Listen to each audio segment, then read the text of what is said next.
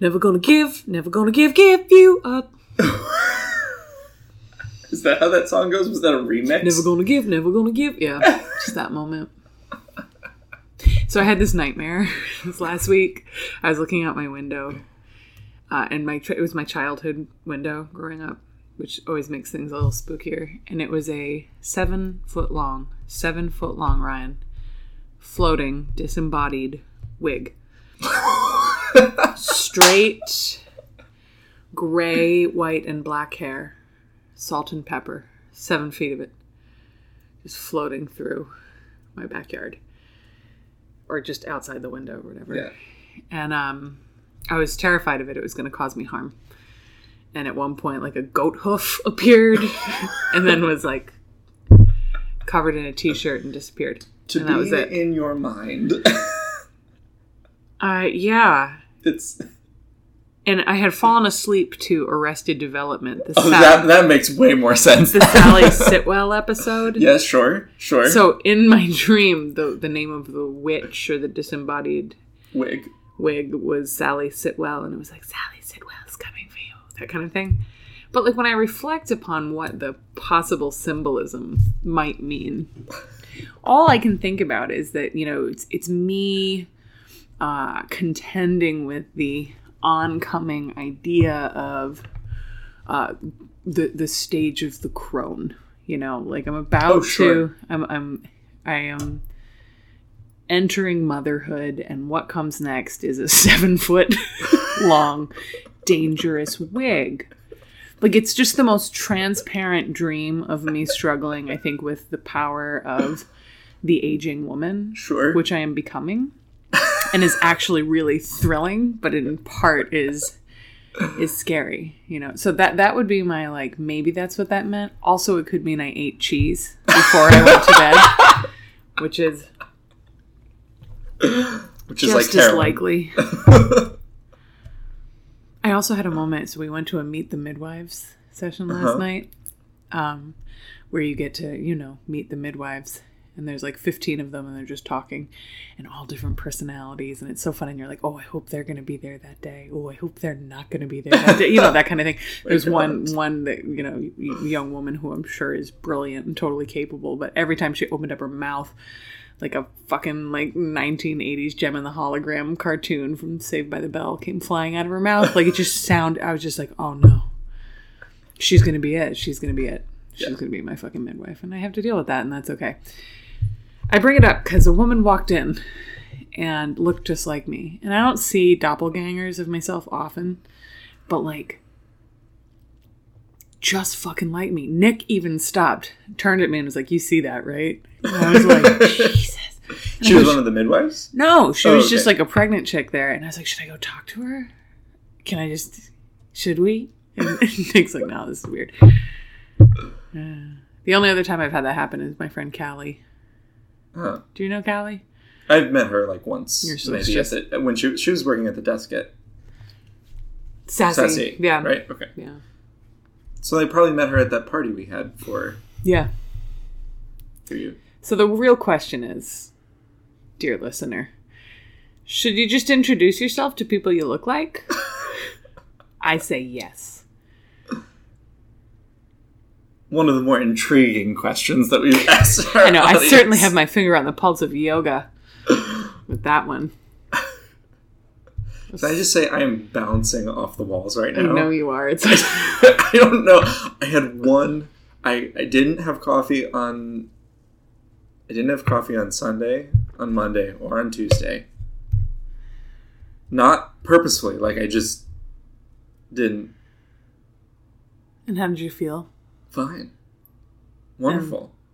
And then you had like a turbo. And then I had the cold brew from Union Square Donuts on my way here. Not because I was like tired and needing caffeine, but because I was just craving the cold brew. And now I'm like, this was, mind you, at like, it's almost 4 o'clock right now. This was at 11:30. And I'm still like.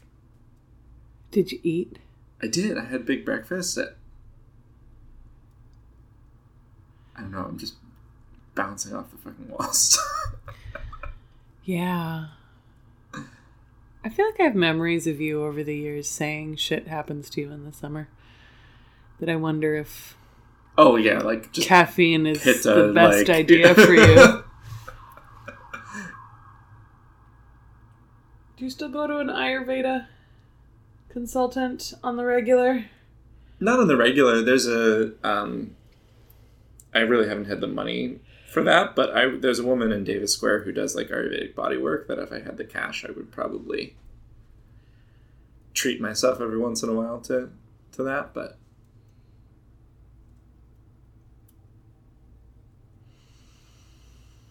yeah, I'm just... She's thinking. She's thinking, folks. Yeah, I don't know. I go through phases with how I respond. To Ayurveda? Yes. Or the idea of it, or people...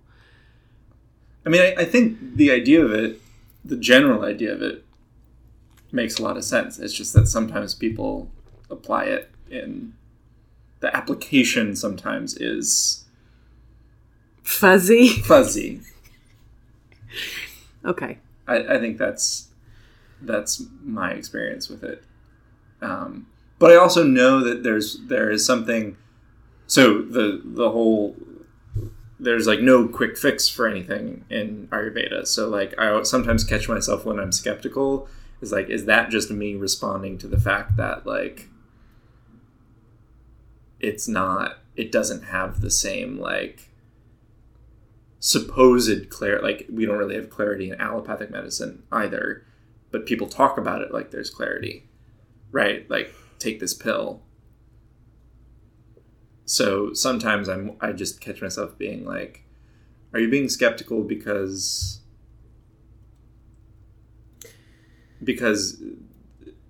people don't necessarily find like immediate results? Because I think one of the things that Ayurveda, in my very limited study of it and only study of its application on me, like I haven't really studied it necessarily where I'm looking at applying that to other people, but just on me, it reinforces the idea of taking care of yourself. Like at the very heart of it, that consistently. Yeah.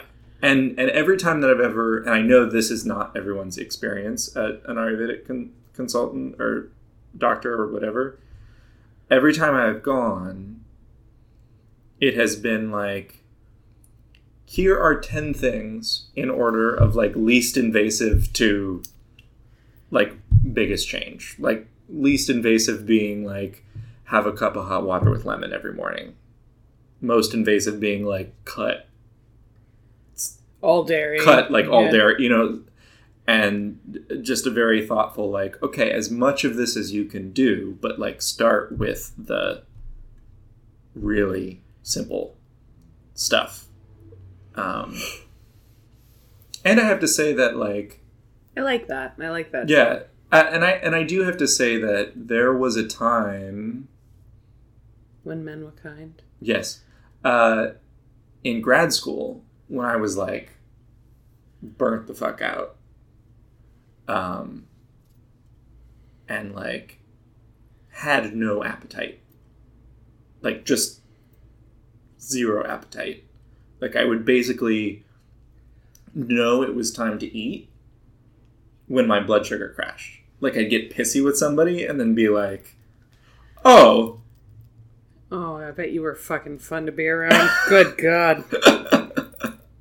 Oh, that's blood sugar crashing. Like, and then would go eat, but I wouldn't feel like hungry. This is so foreign to me. I just want to understand. I want to. No, you don't. It's not a pleasant state to be in. No, but I want to be able to empathize, and I really don't have a good frame of reference for losing that.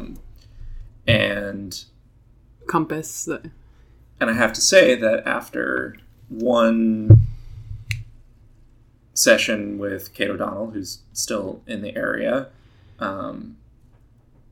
she gave me a couple of things to do. Like just like 3 things, like throughout the morning to just like try to jumpstart my belly, basically. And within a couple of months, like I had reverse things. Like I started feeling hungry separate from mood swing, that, and so it, and whether that's just placebo effect, I don't know, but it certainly was, a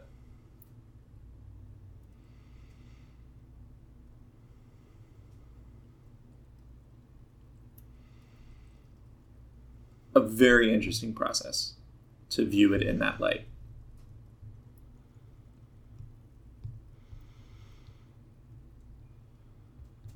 I mean, the thing for me that was the only equivalent I have is, I really appreciate Abhyanga. Mm-hmm. And I didn't think that would be the thing that I appreciated. Yeah, but, that for me was pretty potent in terms of how it affected how I was experiencing my body. Do you want to just explain Abhyanga real? Yeah. Self-massage with oils. Oftentimes the oil is supposed to be dosha specific or tri-doshic or whatever season you're in. I mean, the truth of the matter is it doesn't have to be. It's, as long as it's an oil that you wouldn't feel terrible about eating, it's not filled with chemicals or whatever. You feel all right about shoving it in your mouth. You can feel great about putting it on your skin. So I don't want to dive too deep down the what oil to use rabbit hole, but the act of consistently touching my body, my belly, my breast, my back, my pussy, and my crack. Yeah, no, I had to. I'm sorry. It was already there. But no, not, for me, it was like I just focused on the part of my body that historically I didn't have a relationship with. Yeah. And I was like, I'm not, like underneath my arms and places of my body that had experienced a lot of change through weight gain and weight loss and all those things. And I found it to be a practice that really, the more I did it, the more I just my body became more equalized. Mm-hmm. I saw parts of my body with a similar lens that I saw like my elbow. Sure. Like it just became less potent and imbued with meaning, which was very powerful to experience. I mean, not 100%, but like a definite improvement. I think it's important for most of us, when we're living in our heads so much. Sure. To like actually feel contact on your skin and places. It's easier to get radio silence otherwise. So I always thought that was a self-care activity, like you were saying. And I think the biggest takeaway for me in Ayurveda is, like you said, flexing the idea of daily self-care. Yeah. Whatever that manifests or looks like, that's valuable. The times I get weird about specifically Ayurveda is when I think about how it's very regional specific.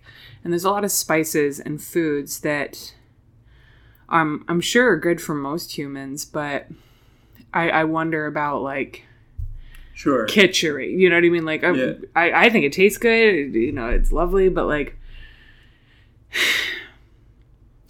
these are the qualities of kitchery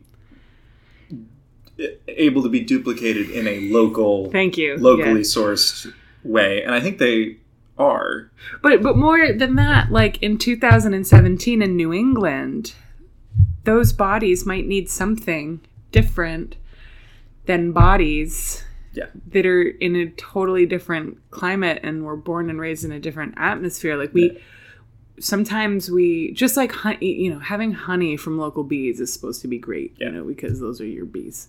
Yeah. So I just wonder, what is the Ayurveda of local? Yeah. What is your local? Kate does talk about that like eating, to make sure that you're not like always going for the thing that is exoticized Indian food. Yeah.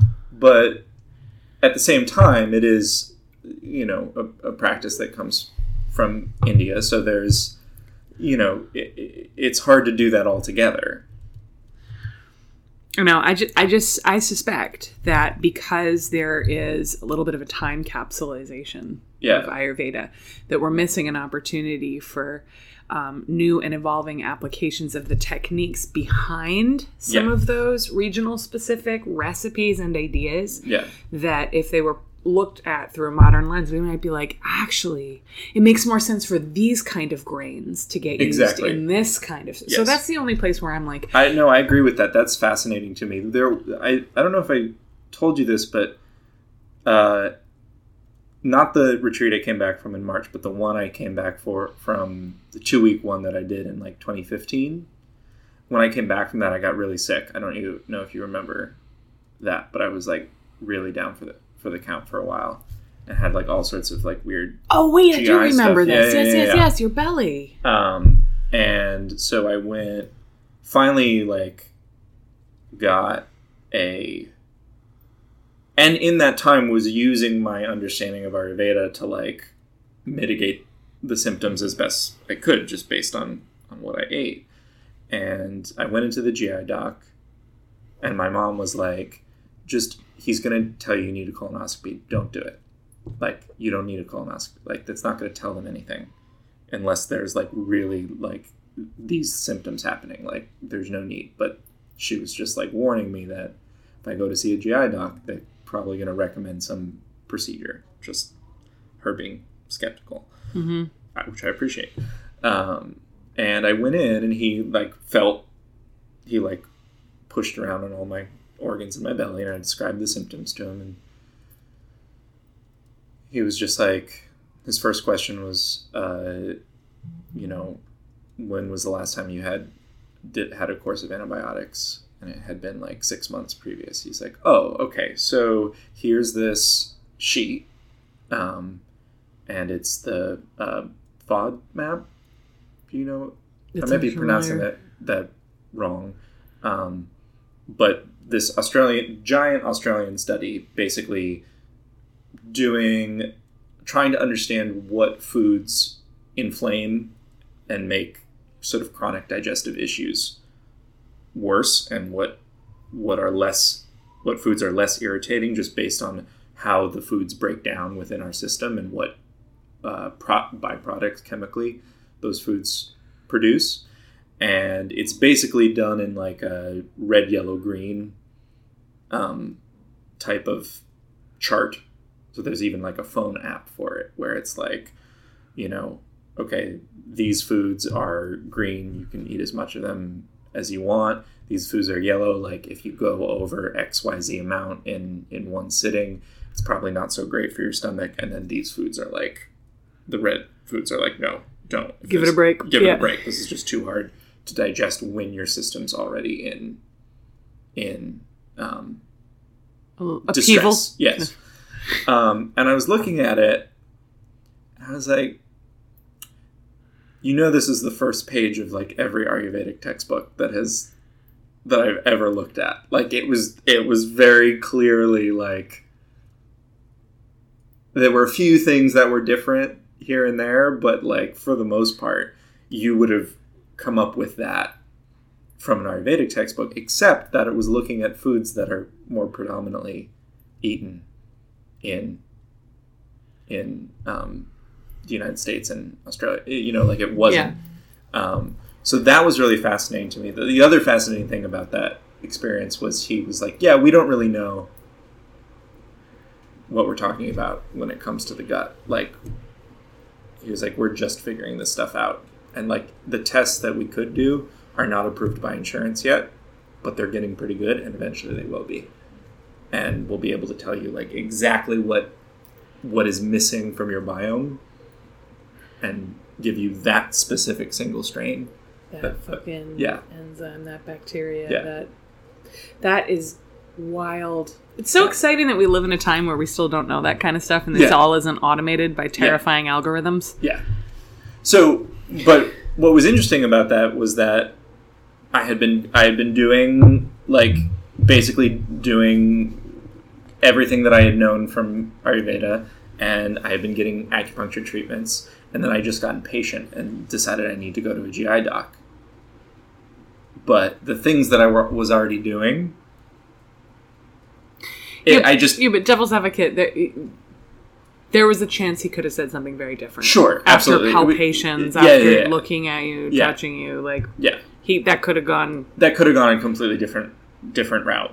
But so impatience, because I don't want you to go down the creepy tunnel of anti-vaxxers. Oh no, precisely. And but the thing is there was nothing about my symptoms that was like I was just being like a hypochondriac. There was nothing about my symptoms that were so bad that I shouldn't just have kept going down the road of... You just need a little more yogurt. A little yogurt. Because for your biome. No. Okay. Because dairy's not so great for me. Well, they have what? I might be doing a little bit lactose intolerant, actually. I think I did too. I'm real upset about it. Yeah. We only noticed it, and by we I mean Nick, based on, farting. He's like, "Why do you fart when you have this snack?" And then he thinks I'm lactose intolerant, and I just don't want to talk about it because I'm giving up cheese. Given up enough, Ryan. Why do you think you're lactose intolerant? Well,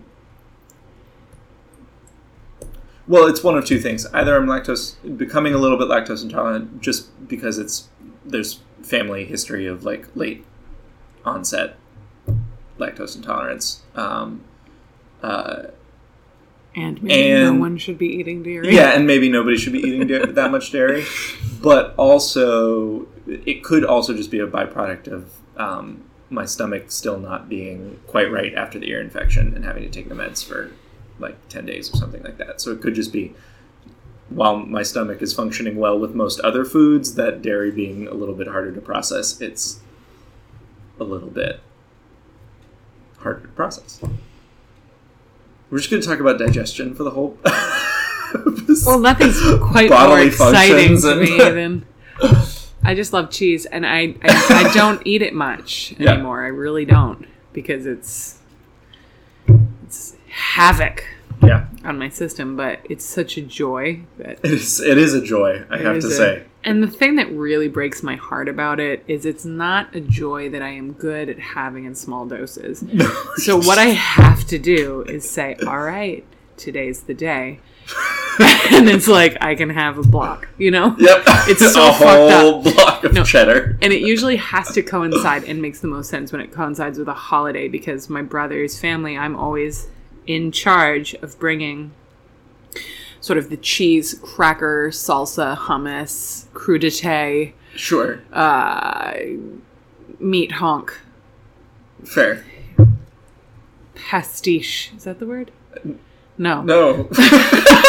Mélange. Whatever. No. Yeah, no. Mélange works. So I'm usually in charge of that, and I just go ape shit, Cracker Barrel wild on that crap. And I eat it all. And my brother's always like, oh, save room for this beautiful meal I've made. And I'm like, don't you understand, brother? This is what I've been waiting for. It's religious for me. But speaking... I was like, we just spent the first 23 minutes of this podcast speaking about bodily functions. Ayurveda. So, it's related. Sure, it makes absolutely total sense. Related. I don't know. We've been talking now for 3 weeks in a row. We've touched on my experiences with the medical community. Yes. So I feel like just to tidy up this, to round it out, I want to end with, I had my cavity filled yesterday. Oh. And it went well.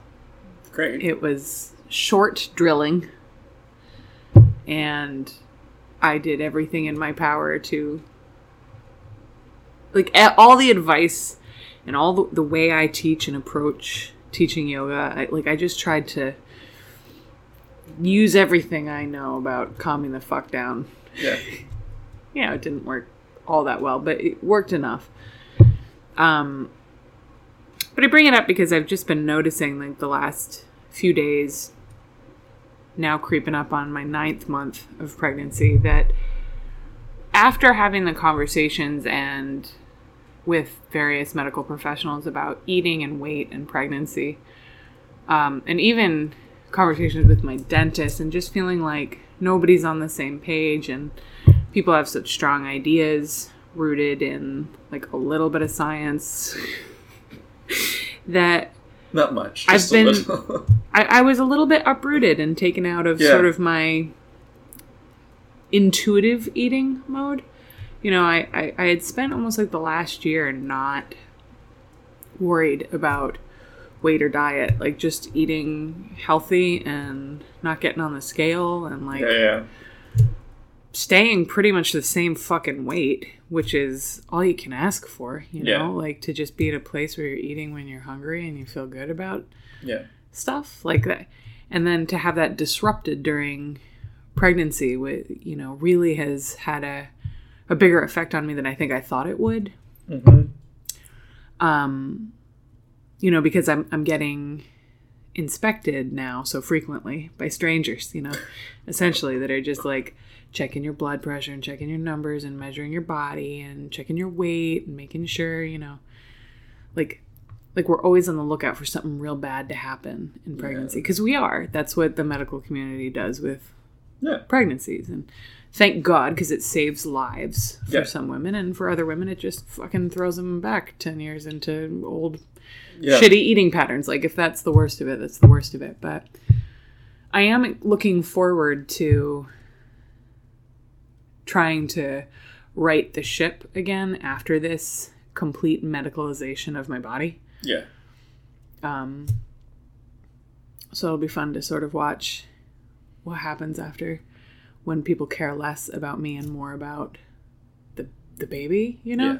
Because it'll be more about measuring her, and then like observing how they're judging her growth and gain, and like based on these somewhat fucking arbitrary. And you know who at the end of the day, the best people in the world are nurses.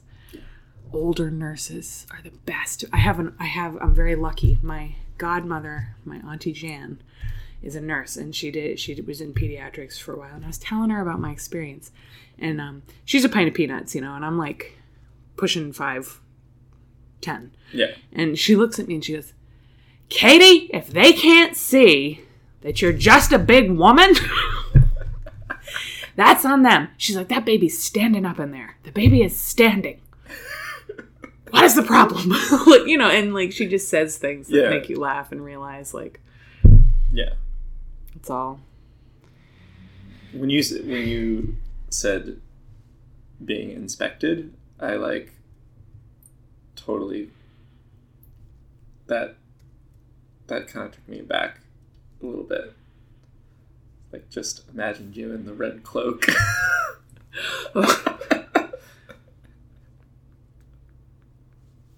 I mean, it couldn't have been better timing for that series. I know. Honestly.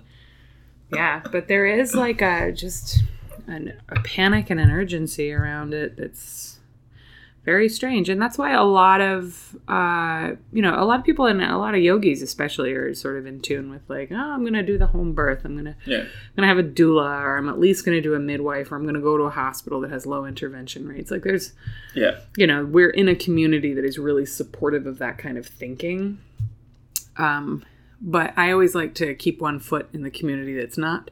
And imagine what this process would be like if I didn't know the shit that I fucking happen to know. Anyways. So, lots of good listening this week, podcast-wise. Lots of good reading of articles. So it was exciting to listen to Jay's interview with Justine from Down Under. That was such a good episode. I thought she was such a riot. I've never heard her, so it was really nice to actually, you know, hear a voice with a name. And she's very smart and very quick. She's a fast talker. I love fast talkers. And it was great because Jay was like, there were a couple of times Jay was like interrupting her so he could get a point in, which I get, you know, he has to do. It has to be like, well, you know, because otherwise she's the type of woman that'll steamroll a conversation, much like I'm doing. So I really respected her her agency and and I'll call it aggressive without it being bad. It's not bad. Yeah, she's she's an aggressive talker, and I love it. I love aggressive talkers in women. So it was nice to hear sort of her perspective, and she was really, really adamant about defending the non-compete. Mm-hmm. And I respected that too, because I thought, it was leading up to, I thought that there was going to be like an aha kind of moment. And she was like, no, I'm not going to apologize. Yeah. So I respected the balls that it takes to say that. Yeah. In the face of that thinking, which, it's different, city to city. Sure. I mean, that's the whole point. And I think the whole context, and I'll put both the Yoga Journal article and the interview and the podcast link in the notes. But the whole thing was set up in such a weird way because it's such a complicated issue, and there's no like ultimate best practice for every studio to do, because every studio is very different. Like, not only in terms of like who's teaching there, but also in terms of like what the rent is, like every studio has a unique set of needs and dietary restrictions and you just have to like roll with what you have, with what your staff wants, with what and they're trying through many, many years of trial and error to make their studio work, and to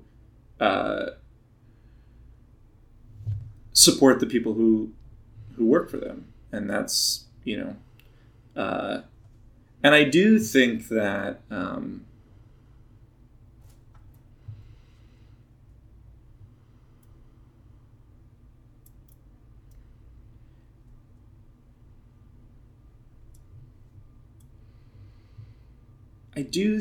there could be more dialogue among studio owners. I mean, the trouble is, like, most studio owners barely have time to do it. Things that they have to do on a weekly basis. Like, it's not like we're all like rolling in free time. But so by dialogue, I don't give a flying crap about them sitting together, y'all sitting together in a room and talking. The kind of dialogue I care about is the kind that's starting to happen more, of people speaking openly and publicly about what they're doing. That to me is an okay form of initial start to dialogue. Starting to dialogue. I actually, what I think...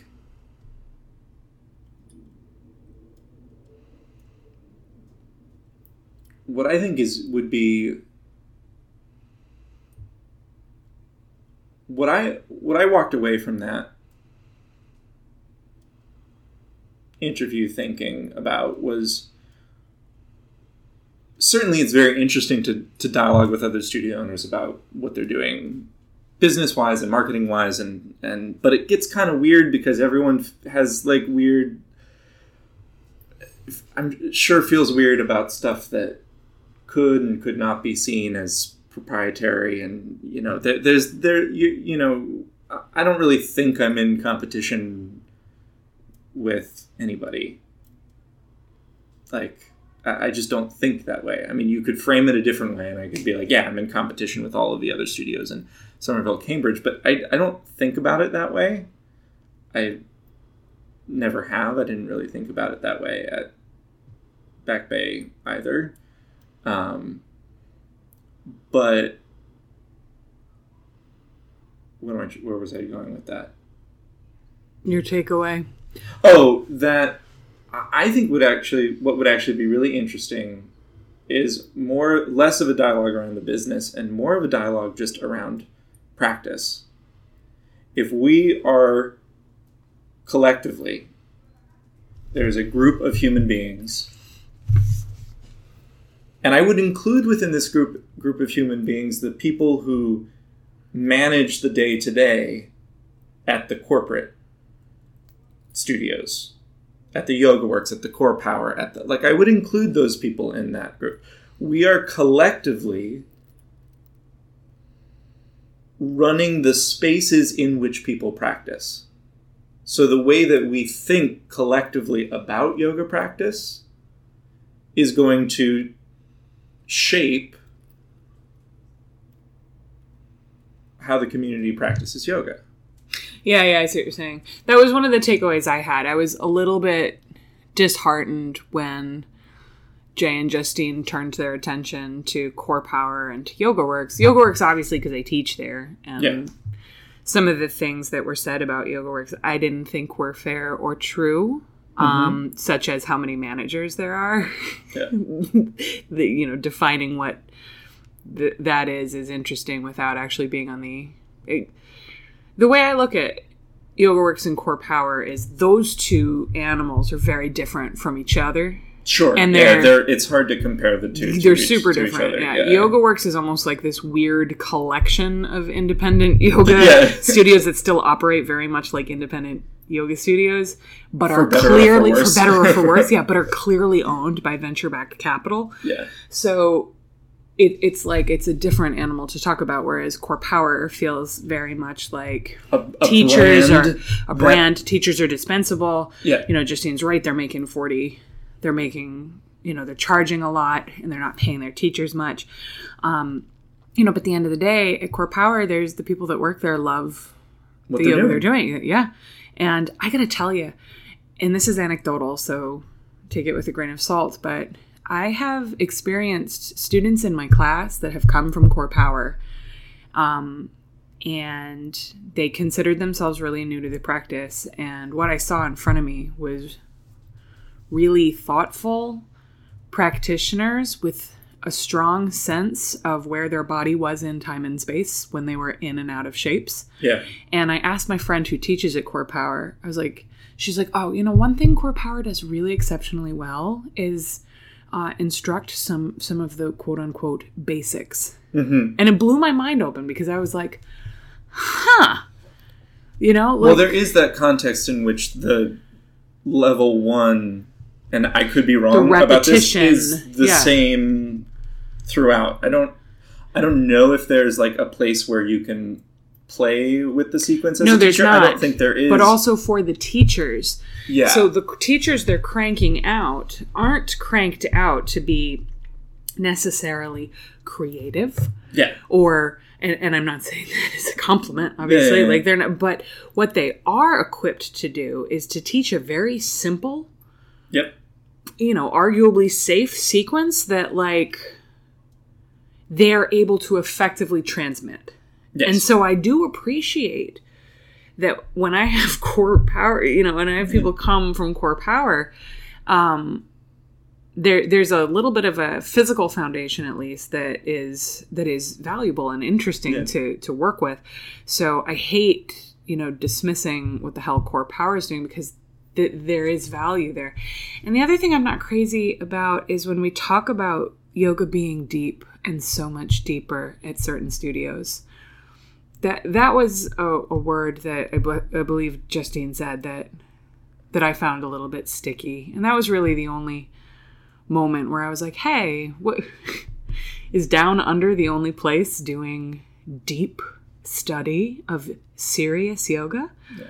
Well, I mean, I've been to studios all over Boston that are doing deep, serious, diverse exploration of the practice, and I'm sure that for some that's happening at Core Power too. It's certainly happening amongst my peers at Yoga Works, and amongst the students there are hungry for, a quote unquote deeper approach. But deep has just become this cloaked way of saying something that I think is actually borders on being a little bit intellectually classist. Mm-hmm. And that's where my feathers get in a little bit of a ruffle, because I believe that there is certainly intellectual engagement happening at Down Under. I mean, the teachers are wonderful there. And oftentimes, the workshops that they're offering are great and the trainings are great. But that doesn't mean that doesn't happen at other places. Like, Samara is one of my favorite studios, and I've taken so many workshops there, and Bow Street, and I think about all that I've learned from all of the incredible talent that's come through YogaWorks over the last decade. Like, to say that some studios aren't deep is defensive, and she did such a nice job of saying, hey, everybody do your own thing. This is what we're doing. It works for us. You guys do what works for you. But then there was just that moment of, and what we're doing is deep and what you're doing is shallow. And I get it with the clothes thing. Oh, yeah. Totally with you. Yeah, you walk in and you're like, here, buy this $100 thing. On your way to not caring about $100 things in the back room, I get that. I feel that. But in terms of programming and quality of instruction, that is not unique to any one studio. Yeah. But that's the kind of dialogue that's exciting to me, was her willingness to talk openly in a big platform like that. And I wish more teachers would do that. I wish more studio owners would do that. Because I think it's the responsibility of people, quote unquote, sitting in the seat of a teacher, is to be able to articulate what and why they're doing what they're doing. Yeah.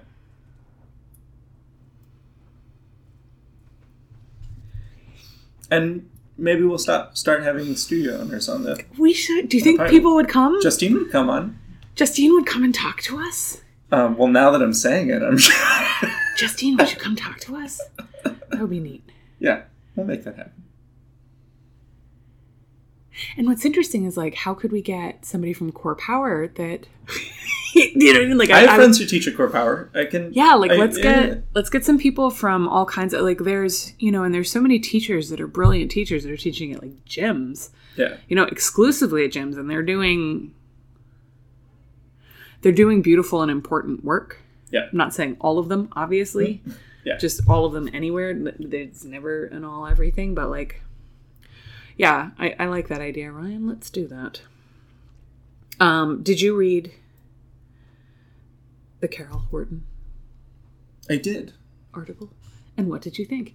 Well, first of all, we have to share that link so that people know what the hell we're talking about. Yeah.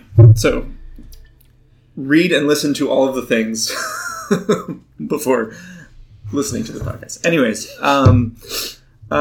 we're giving so much homework to people. It's just... Fly to the shuttle. So the title is Yoga Beyond the BS.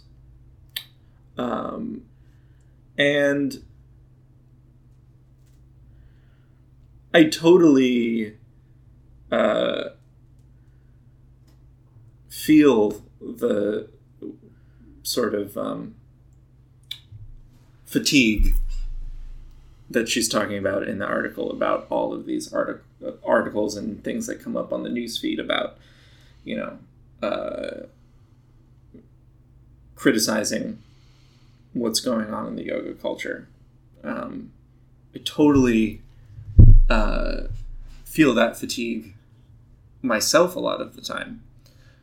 In fact, that fatigue, I feel like, is 99% of the things that generate the content for this podcast, right? Yeah. And what I think is sometimes missing from that, which I think she put,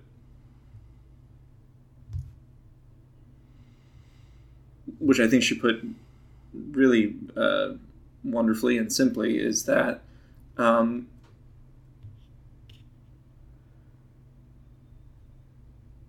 you can, because she herself is a critic, like that's the frame in which she's thinking and writing critically about yoga culture. That's what she does. So for her to say, you know what, I really love yoga. I really I feel shitty if I don't practice regularly. And that's okay. Like, the criticism has to be... No, fuck that. I'm angry. Everybody read this article because I maybe I'm just hormonal. That was like the last thing she said in the article was like, at the end of the day, I just love yoga. And I think that is an absolutely cowardly way to end an article wherein you say, you know what, guys, I've heard enough of your bitching. That's not. That's how I read it. I read it as like criticism fatigue, which we all have. I have times where I'm like, I have been bitching about the same things in this community for a long time, and I'm tired of it. Yeah. Like I have those moments. But when I have those moments and I reflect on it, it's because of burnout, or I've been looking at the same thing for too long and I need to step back and look at a larger picture. But I think it's absolutely, and historically, in order to achieve change, you have to stay the course. And it, to me, felt like she was like, you know what? Peace. I didn't get that at all. But that's also because I know I've read the stuff that she writes for a long time. And it is, in fact, like, I don't think for 1 minute that she's going to stop thinking critically about the yoga community and stop writing about it. I just think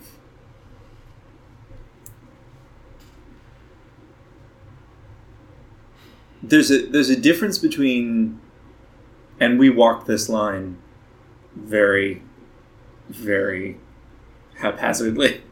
I was going to say carefully, but no, it's quite haphazard.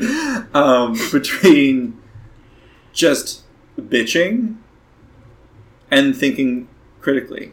I think bitching is the predecessor to thinking critically. Honestly, it's the identification of an irritant or an inflammation that you then are able to cultivate a greater understanding of. But it has to start with bitching.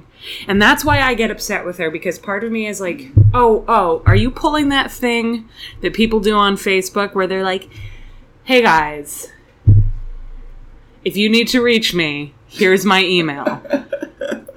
I know my real friends will reach me this way. It's sort of like okay, I'm glad thank you for sharing that, but like, I guess the rest of us are going to continue to have this conversation and you'll come back in when you're ready, and that's okay. But like, I really loathe when people step away and then make it a virtue. Like, step away for self-care, that's fine. But don't step away and be like, we should all kind of step away because we're all bitching too much. No, a lot of us are doing some work here. And progress is maybe. I'm going to have to read this over again because I just didn't read it with the tone that you're... Yeah, that was the for me, that was just the underbelly of everything she was saying is, hey, let's go back to for me, it harkened back to Jay's magic moment. Do you remember that beautiful podcast where he was like, and I just had to remember the magic.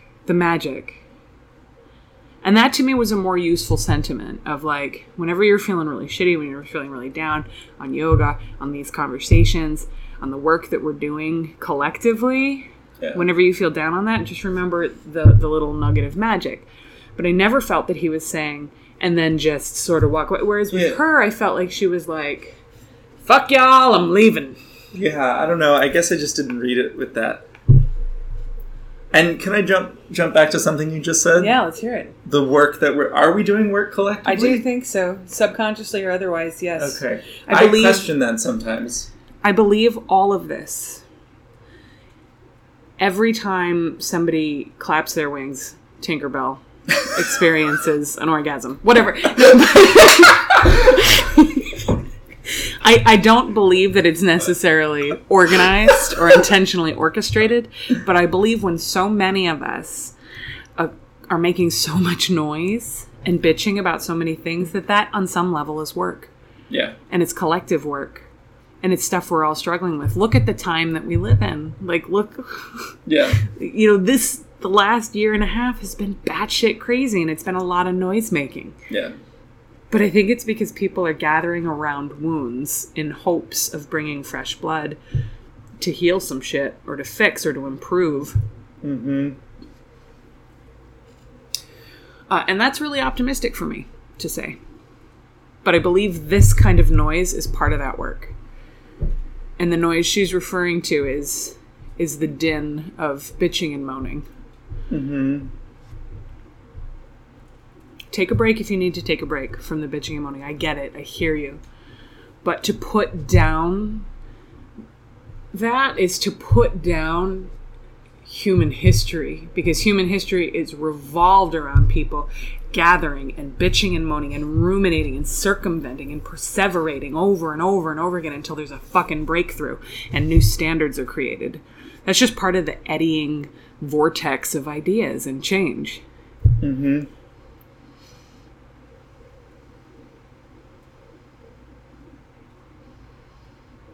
Separate from the article, though,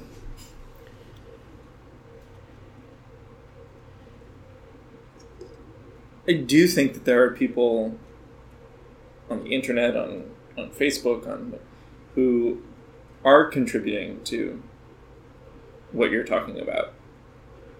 But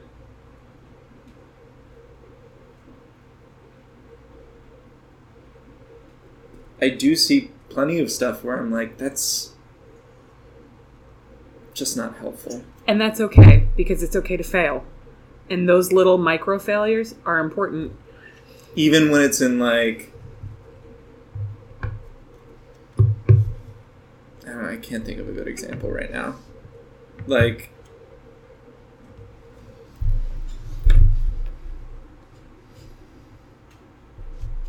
I go back and forth because like the call for sort of one-on-one in-person dialogue is something that I am absolutely 100% for at all times.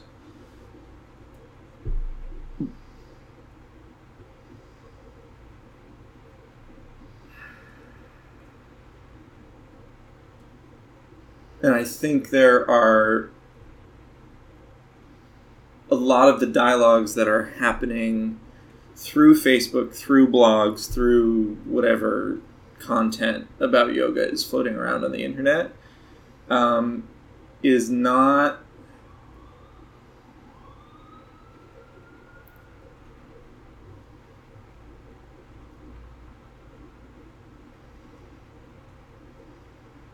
equipped for these little digital replies.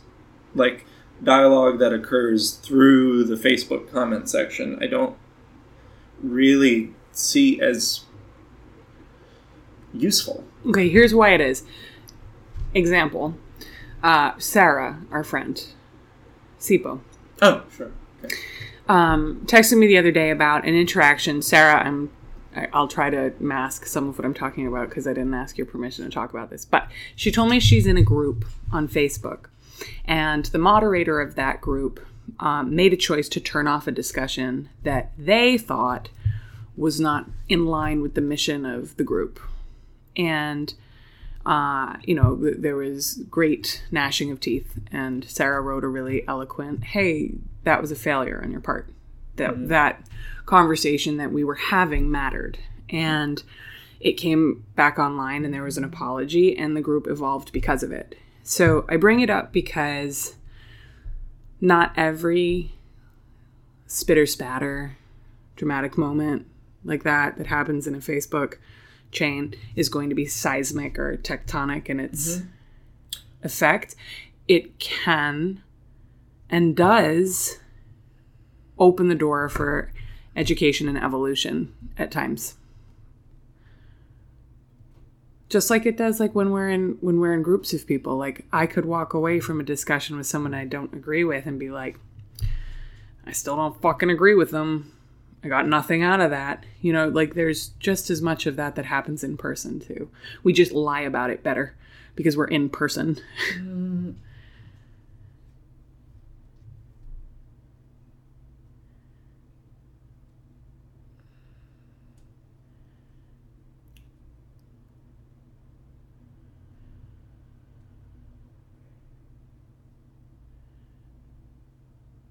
I don't know.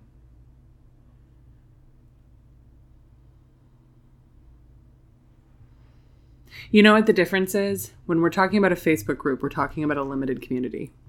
So it's smaller. It's not necessarily open to a huge amount of people. So there is sort of more of a sense of accountability to the people in the group. Sure. Well, there's also then an element of... Well, the thing that I was coming around to was something about the element of trust. Like...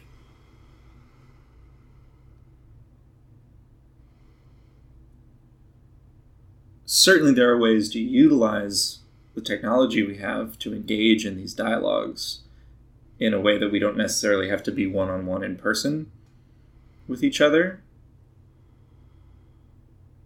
Because people are busy and hustling and trying to live their lives and make it work.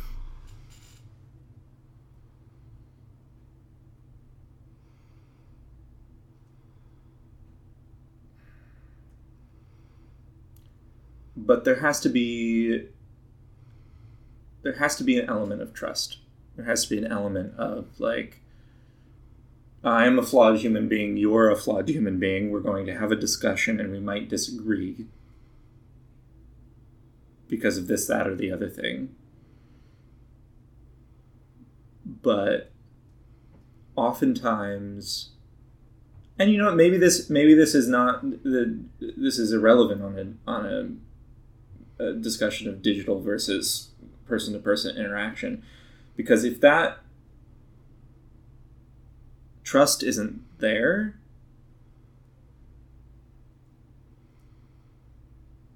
to some extent, like, the dialogue isn't really going to be fruitful, especially when it comes to something like, well, when it comes to anything that we care about.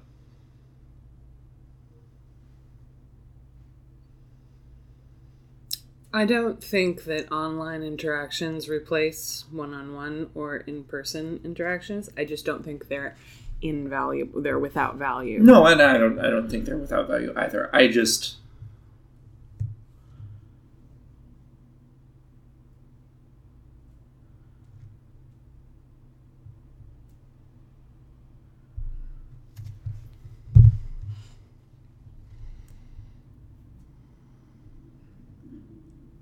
I don't know. I just value highly the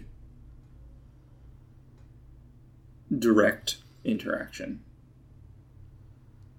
So, like, if I saw something that someone posted on Facebook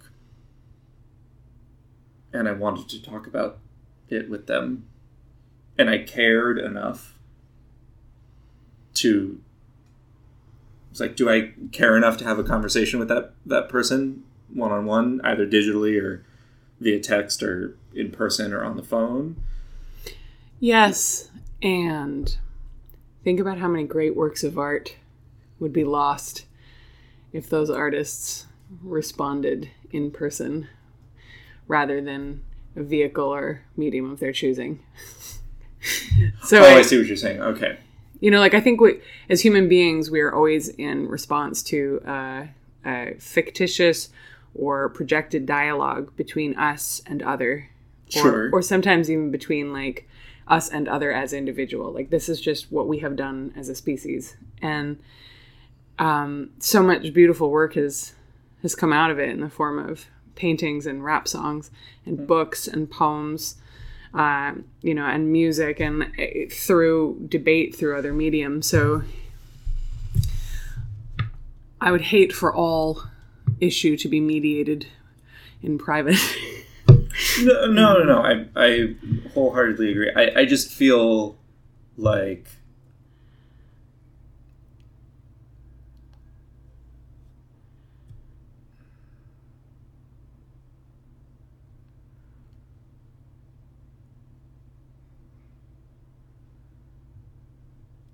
since that seems to happen less and less,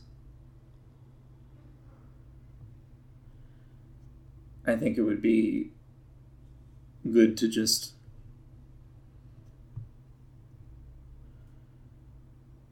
I don't know. I think it would be good to just step on that gas pedal a little bit harder. Which gas pedal?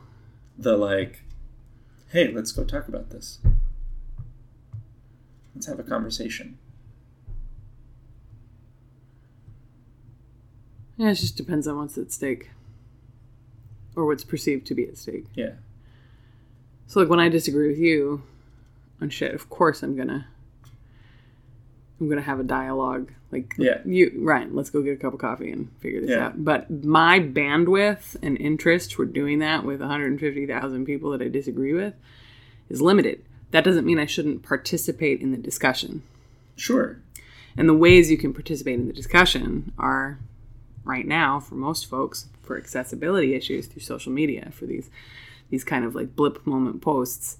So I'm most interested in how can we more effectively and kindly utilize that as an avenue for actual exchange that encourages trust. And I think the yoga community online is better than other communities. Like, for example, you can see really heated shit in yoga movement and anatomy groups. Like you can see it's out there. Yet there is still a little bit more, for the most part, kindness than there would be, say, when your Aunt Tilly, who you haven't spoken to in 30 years, all of a sudden starts posting some really like horrific racist shit online, and then all her friends are seeing your posts, and there's stuff that othering can happen without the confines of a community. Yeah.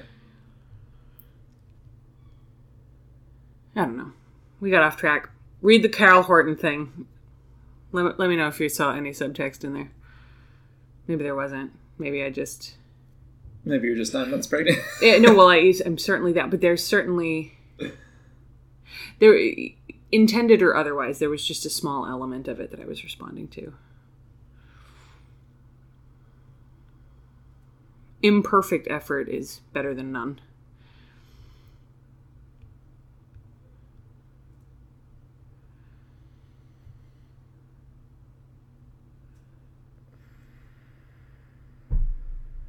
Ryan's just being contrary. How can you disagree with that?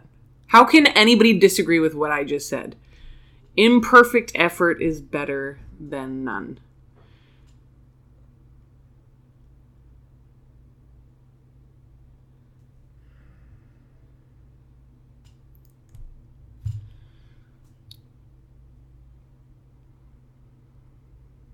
Say it! Unless your intention is just to, like, bash people. That's effort, and it's certainly imperfect. Okay, so let me finish the effort thought. Effort towards good. Effort towards progress. Fill in the blank with something that we can agree is a positive. Yeah. Towards dialogue. If you think dialogue is the positive, then yes.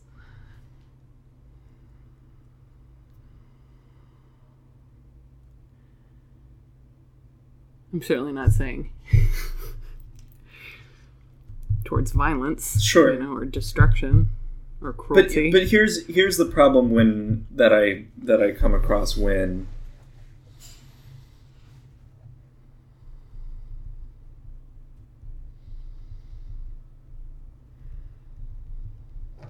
like what's really interesting to me is when you engage in a dialogue with someone who is to some degree passionate about yoga, whether they're a teacher or whether they're just a longtime student or whatever the case may be.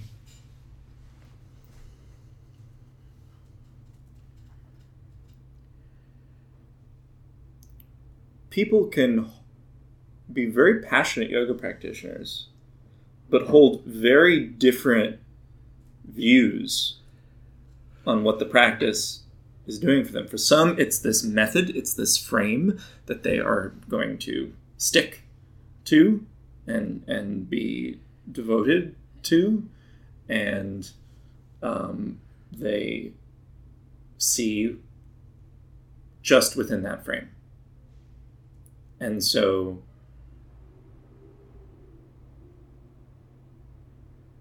to have a dialogue between myself and someone like that is going to come with some challenges. And it might start off by like, well, why do you place your feet that way for, I don't know, Virabhadrasana 1?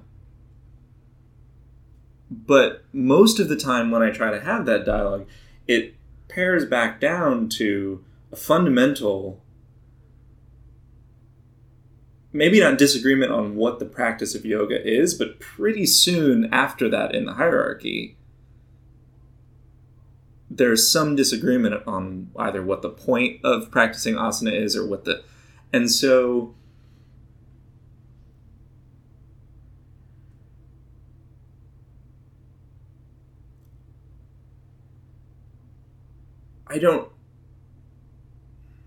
it's hard to locate sometimes on what level the dialogue is happening.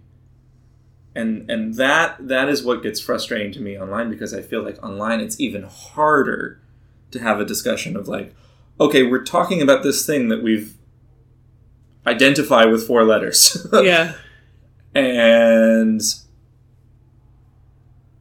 your history, your present circumstances, your influences, your just overall identity is going to inform your attitude towards the yoga practice and towards how you practice, and what the sort of intention and definition of what you are practicing. And it's totally cool to have a dialogue with someone who has just a completely different definition of what yoga is. But a lot of times I find myself being like, okay, well, we got to... Arguing about an asana is pointless. Like, without a mutual understanding. Figure out, like, what is it that you are practicing? Why is it that you are practicing? Who taught you how to practice? Like, to actually have a broader discussion, and to try and to genuinely try to understand. Because it's not like I can rewind and go be a devoted Ashangi. Like, there's no way that I can do that. There's no way I can rewind and be like a hardcore Iyengar practitioner. There's just no way to do that. Because I will have carried with me all of my experience of yoga that I've had prior to that. So, but those conversations are really like amazing and fruitful and like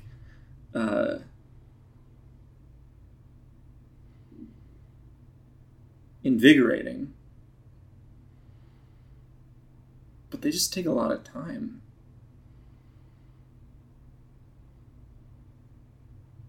And you gotta like care about someone enough to have that conversation.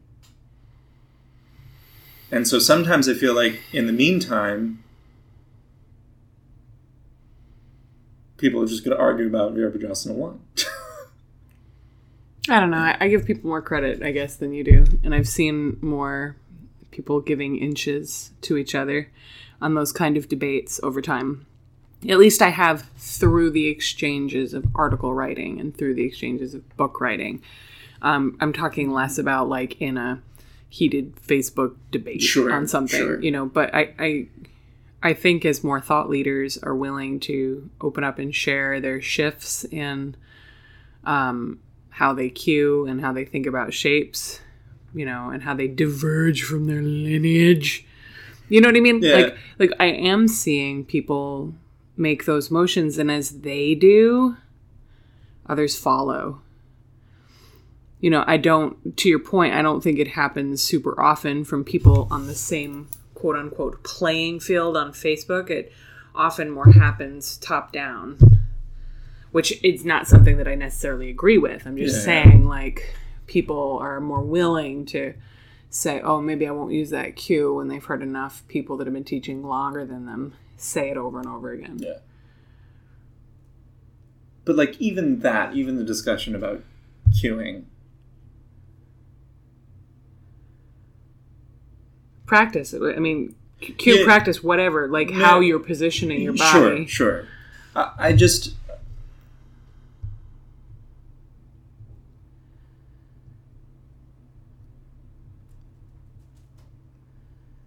I just feel like there's been so much discussion over the years about and there should continue to be discussion over years to come about anatomy and biomechanics and tradition and history and but there's not a lot of discussion about what the ground of the practice is. Like what the ground, like what are we? Because there's about 30,000 different grounds. Well, that's fine. But we identify the ground oftentimes by looking at the method. Like the specifics of the method. Huh. I don't know. I tend to veer towards the specific of the person. Like when I'm thinking about where someone's coming from, I tend to think about a histrionic, graphical approach. Yeah, you know what I mean? And that's absolutely part of it. But I'm awful, and I do the same thing with like artists and like books I'm reading. But I think look at the tradition. I look at the. Well, I don't think that makes you awful. I just think.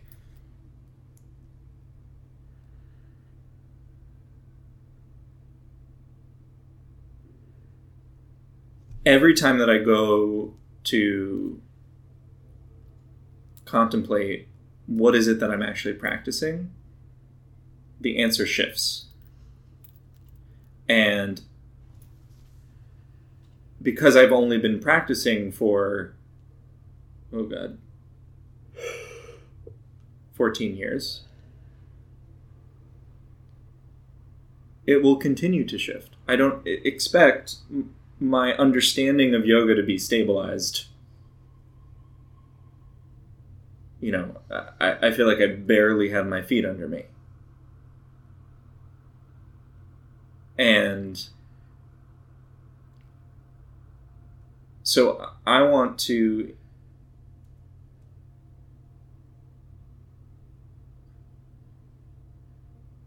be continually re-examining, okay, well, what the fuck am I actually doing? Which is hard in the face of the pressures to market and program and, do all of the things that are asked, because sometimes I'm like, well, I don't know what the fuck I'm going to be thinking in 6 months. Like, I really don't. Like, I might completely change my mind on everything. But that's part of it, too. I mean, my understanding is that we value that, and it's a thing above it, which is being okay with the motive and the meaning and the mode all being in shift. I don't know that that's a shared view. Well, I agree with you on that. It's certainly not. But yeah, okay. Oh, I assumed. Yeah, I don't know that that's a shared view. I guess I just think of attachment, and that to me is, and I think of habits and samskara and attachment, and those are the things that for me override everything else. And yoga, as long as I can practice it without attachment and questioning my grooves, questioning my patterns, of course my relationship and my base and how it serves me and I serve it will evolve minute to minute. And I've been practicing a lot less than you, like for a shorter period of time. So I haven't had time to self-flagellate in the way that you have. Is that what I'm doing? A little, yeah. I do. I don't know that you'll see it this way, and I don't mean it as an insult to you, but I think that like everything you were describing to me is fucking yoga, all of that. But it's interesting, you seem to only get uneasy with it when you're like, well, how do I market it if I don't know what it's going to look like for me in 6 fucking months? Well, it's not so much because I can just be honest about things being in process for me. So it's not so much But certainly it would be perhaps a lot easier if I be like, this is the way that it is done. Like, you know, and I feel like even I know a lot of teachers who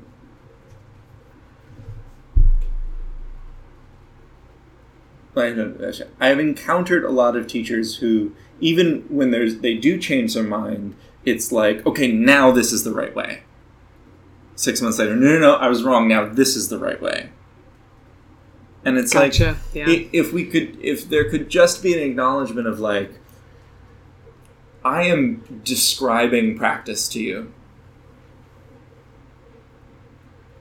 And if at no point I try to ask what your experience of my description is, now that might not happen in every class, but like, then like that feedback is really essential, because I need to know, or not I need to know, I want to know how people are feeling as they are being led through my description of practice. And my description of moving the joints around is really just, and engaging the muscles and breathing, in some ways is really just shorthand for a lot of other stuff. So it's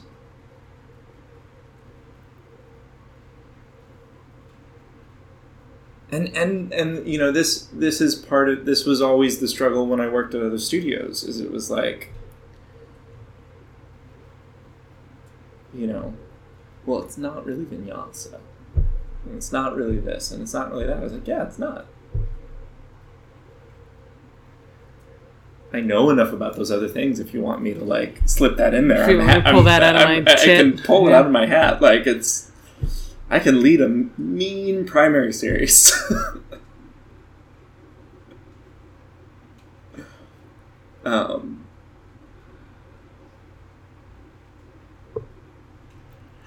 But I just, here's the thing, is I don't think, there are exceptions to this, but I don't think the majority of things that I see digitally support what I'm moving towards. And yeah, okay, I hear you. Yeah, that makes sense. I think maybe not support, but are congruent with what the direction that I see myself heading in this moment at 5:06 on a Wednesday afternoon on July 19th. I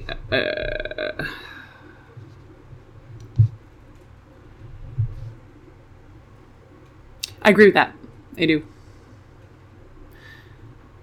And I think what the assumption I made was that the whole, or the method somebody is looking at yoga through, I assume that most of those practitioners are not so blindly dedicated to it that they're not aware that they're looking through, you know, like a lens. Yeah.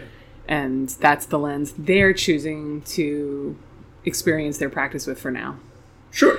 But you know, the truth of the matter is, I think that you're right. There are a lot of people that are like, no, there's an adherence to this. Yeah. But and even if it's not I'm sure there are people out there that are adherent to, I don't know, the core power seat. You know what I mean? Like it's not just always like art, man. It's like art. Think about this. I'll always bring it back. No, I'm a jazz musician, man. Nope. This is the type of jazz musician I am. This is how I operate my instrument, and this is how I will always. Nope. I'm a ballerina, and this is the type of ballerina I am, and this is the mode I will operate in. Yep. Patrick. You know, like, you know, you just He's think not about like that, though. No, of course not. But like, you know, the idea though that like this is wholly applicable to how people walk through life. Sure. Hey, is there a path somebody else invented that I respect, admire, and take value from? I'm going to follow the fuck out of it. And I think for me personally, I've operated in my life with such distrust of any sort of, you know, not disrespect, but distrust of following it in perpetuity, whether that be like a form of writing or poetry or grammar even, like, that it has left me free to approach everything else with, well, this is what's working now, and the things that remain valuable to me will remain in my life, and as they are not, they will evolve and shed. Yeah. I don't know. This has been a really productive episode. Now you're going to hate it. You hate it, don't you? No. Middle of the road. Middle of the road. Middle of the road? What? You just don't want to agree with anything. Let's you and I trundle back to our respective failing studios as one lone beacon of hope rises from the ashes of the Boston yoga scene. Yes. Do you like me ending on that shitty note? No, I don't. But I'm going to leave it in anyway. Oh, she's kicking. I'm going to have cheese tonight. If you made it this far, thank you. We haven't had a review in a while. I'd love an email. Although I hear someone sent one. Ryan just didn't forward it to me. It was Alice in Berlin. I want to read it. Anyways, we're here. We're listening. Tell us stuff. And if you have it in your heart, a star is always appreciated. Preferably more than one. Yeah. Oh, goodness, yes. Please. You know, and if you want to share a buck or two, it helps us pay the hosting fees. And one of these days, we're going to have enough bucks together that Ryan's going to buy me a coffee. It was very exciting. Oh! Bye! Oh, you weren't ready to end. I wasn't. Bye.